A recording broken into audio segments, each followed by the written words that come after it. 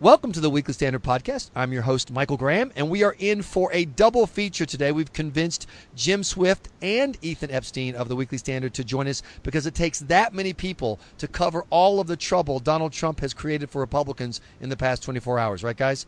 Nope. All of the joy he's brought us in the media, you mean? It's Christmas in January. Yeah. Look, if you keep talking that way, I'm going to boycott this. I cannot work with. In fact, now that you mention it, I can't work with Ethan. I remember last time we did a podcast together, he wasn't nice to me. I could have been mean to him, and I wasn't. And he's not very talented, and he's a loser. No argument here. Right. So let me start with the first question, which is: do you really think that when the moment comes Thursday night, 9 p.m., and the world's TV cameras are tuned into the Iowa Center, that Donald Trump won't be there? Ethan, start with you. I really do think that, and I think there are two reasons for it. One, Trump's brand, rightly or wrongly, and in fact, I think rightly, is that he does not back down. I mean, this is a guy that misused the word schlonged and would not admit it. He had to concoct this whole fiction about how that was a true verb. I mean, he's someone who will not make apologies. Secondly, I think he's going to do an event at the same time. It's going to be broadcast on the other cable news networks, and arguably he could get more viewers that way than he would if than the debate will. So, no, I don't think he'll be there. Jim? I don't think he'll be there either. We had a little, there's all this talk of insidery listservers. We were emailing amongst ourselves when the decision before Katrina Pearson found out on air with Bill and CNN that he would not, in fact, confirmed be attending.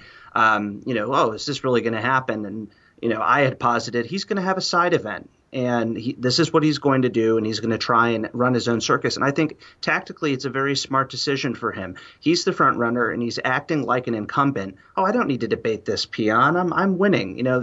This goes to me, and it's a gamble because the Trump candidacy is indeed genius. I mean, it's outside the box. It defies every convention, but it's still a tightrope walk, Michael. And at this circus, you still have to perform and do some tricks. And if you don't keep doing these tricks, you're going to see your numbers fall. And I think this is just another one of Donald Trump's brilliant Barney bag of tricks. And let me just quickly add one thing, which is that Trump is actually not that great a debater. I mean, it's actually one of his weaker qualities as a candidate. So this is a way to dominate the debate by virtue of not being there. Pretty smart. At 8:58 tomorrow night, you'll hear the crunch of the Trump limo wheels in the gravel outside the Iowa Event Center, and the back door will open up, and Trump will walk out on stage at 9:01 at the would-be empty lectern, and he'll say, "Hello, America, I'm here," and he will dominate the debate because it won't matter what he says after that. The only thing anyone will remember is that Donald Trump showed up. And so he's going to have it both ways, because I think you're right, Jim. Not showing up presents a ton of risk. You just don't know how Iowa caucus goers, not Trump fans and national media and cranky, angry white guys in the hills of Kentucky, but how actual Iowa caucus goers would respond if a guy showed himself so flaky that in some dispute over a reporter that nobody has any animus against, he doesn't show up for the eve of the caucus debate. Well, and if we go on your belief that he will show up, he will have not kept his word to veterans. Fox makes all this money. They should be giving this money to veterans. I'm going to do an event for veterans. And if he does in fact show up, he'll be guilty of lying and dismissing a constituency, which apparently, according to him, is quite important. On top of this, I saw someone joke last night when he did the poll. It was 60-40. Yes, you should do it, and it's just proof that Donald Trump doesn't listen to the will of the people. Well, look, here's the deal. Trump lying, there's a shocker. That would be the first time for this guy that he just made stuff up completely. But he'll still, look, the way I posited it today on my blog was that he'll have his event across, over 20 minutes away. And he'll write a check for $10 million or pledge, actually more accurately, he'll promise that one day in the future he'll give $10 million. And then he'll show up at 8:58 and walk in the door. There are too many ways to skin this cat. Ethan, the question is, you remember when McCain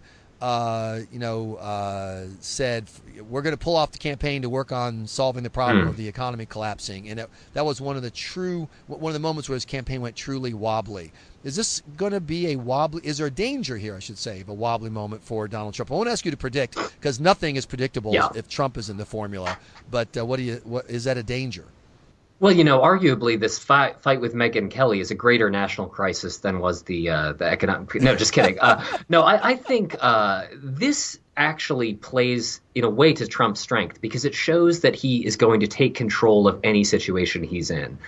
And in a deep way, that actually bolsters the case for his campaign, because obviously his campaign is about, with the exception of, let's say, trade and immigration, it's less about ideology and more about the force of his personality. So he's demonstrating that force of personality in the way he's campaigning. And I think he doesn't so much look like a coward in this case. I don't actually read it that way, as opposed to some guy who's not going to take any blank and who's gonna walk if he feels that that's in his best interest.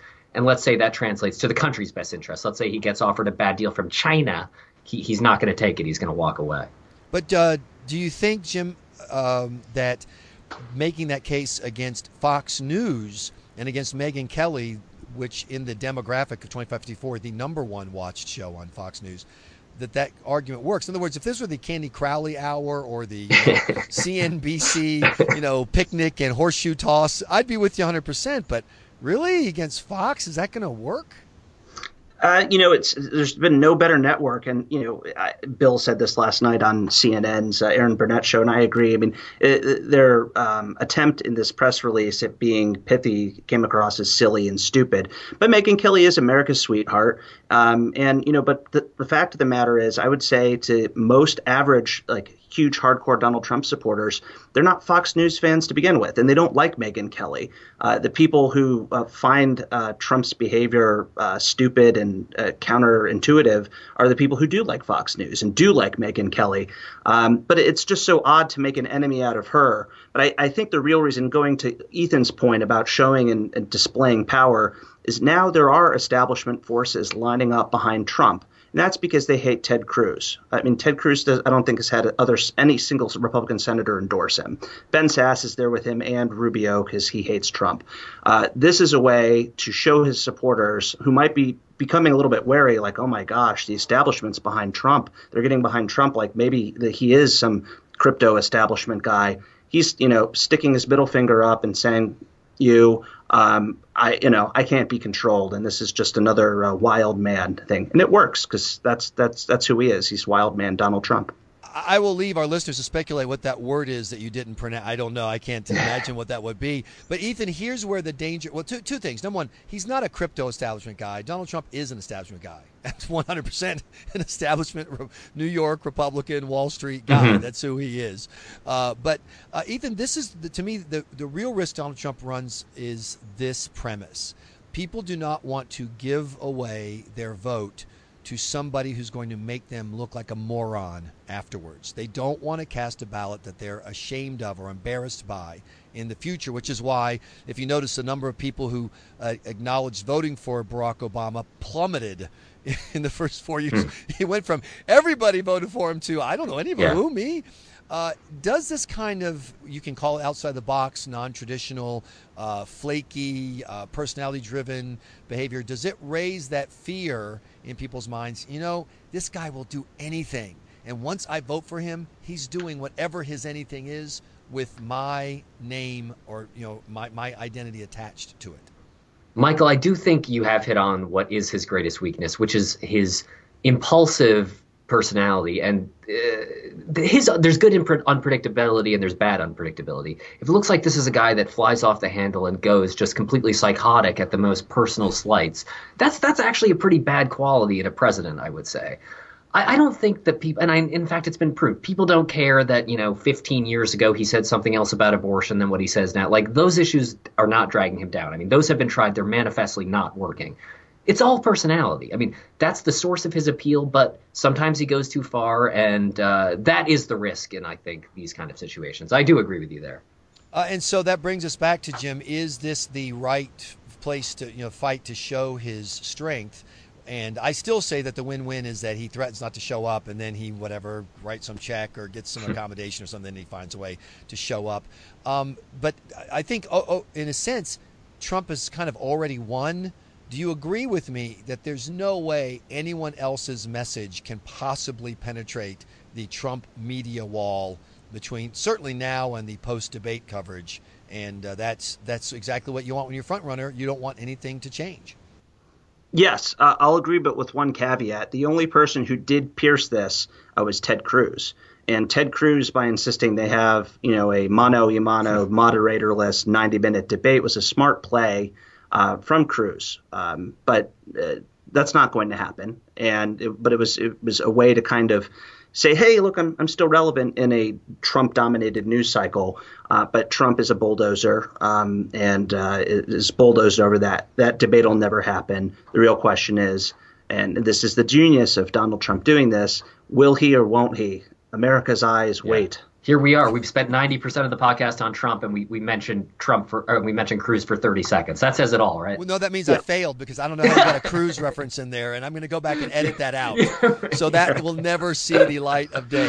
Last question. The most dangerous part of this for Trump is the expectations game, because unless something strange happens, unless there's a flurry of poll numbers in advance to show some real wild movement, I think people are going to assume that Trump is going to win and win big Monday night. If Ted Cruz manages to pull off a win due to superior organization, maybe this stuff Trump's doing rubs, traditional Iowa caucus goers the wrong way, local issues, whatever. I think we went from Cruz winning Iowa being expected to Cruz winning Iowa being a Rocky beats Apollo Creed style upset, thanks entirely to Ted Cruz. Well, if Donald Trump loses, and Hayes said on the podcast, I think with you earlier this week, it's his to lose. If he loses this, it is a big chink in Donald Trump's armor, because Donald Trump's ethos and his main appeal is he's like Charlie Sheen. He's #winning. Let me step in for a sec. I actually think in a way it would benefit Trump. Let's say he loses Iowa, but then he wins big in New Hampshire. He's the comeback kid. I mean, that's a comeback narrative that would be even better than just winning the early state. I would have agreed with you until last night at 6:00 when Trump, set off this bomb. I think he raised the expectations. This guy's in control. He's got this, he's driving this train. He knows exactly what he's doing. Look at this guy. He's brilliant. And then if he does all this and he loses, I think this goes from Iowa's a weird state, and look who they support in the past, Santorum and Huckabee, what do they know, to suddenly holy crap, Iowa, what happened? He had this in the bag. If Cruz's organization can manage to pull off a win or a tie here, I think it's very different than would have looked a week ago. Yeah. Yeah, well, we'll see. I mean, New Hampshire is a state that picks winners. No offense to my Midwestern friends in Iowa. Their track record's pretty bad in recent times. Well, I will not be that kind. Iowa is a lousy state. How in the world we ended up with Iowa and South Carolina in the two, the state that is obsessed with ethanol and the state that brought us the Civil War? How did those two states get in the front? They should be in the back. It should be Missouri for the first state. Not that I have any love for it. It's just a good representative state, and maybe New Hampshire after that. And then, Iowa should have had their first in the nation card taken away a long time ago. And I should have wrapped this podcast up a long time ago, but I've been having too much fun. Ethan Epstein, Jim Swift, thanks so much for helping us double team Donald Trump. Thank you. Thanks, Mike. You've been listening to the Weekly Standard Podcast. Please be sure to check weeklystandard.com regularly for podcast updates. I'm your host, Michael Graham.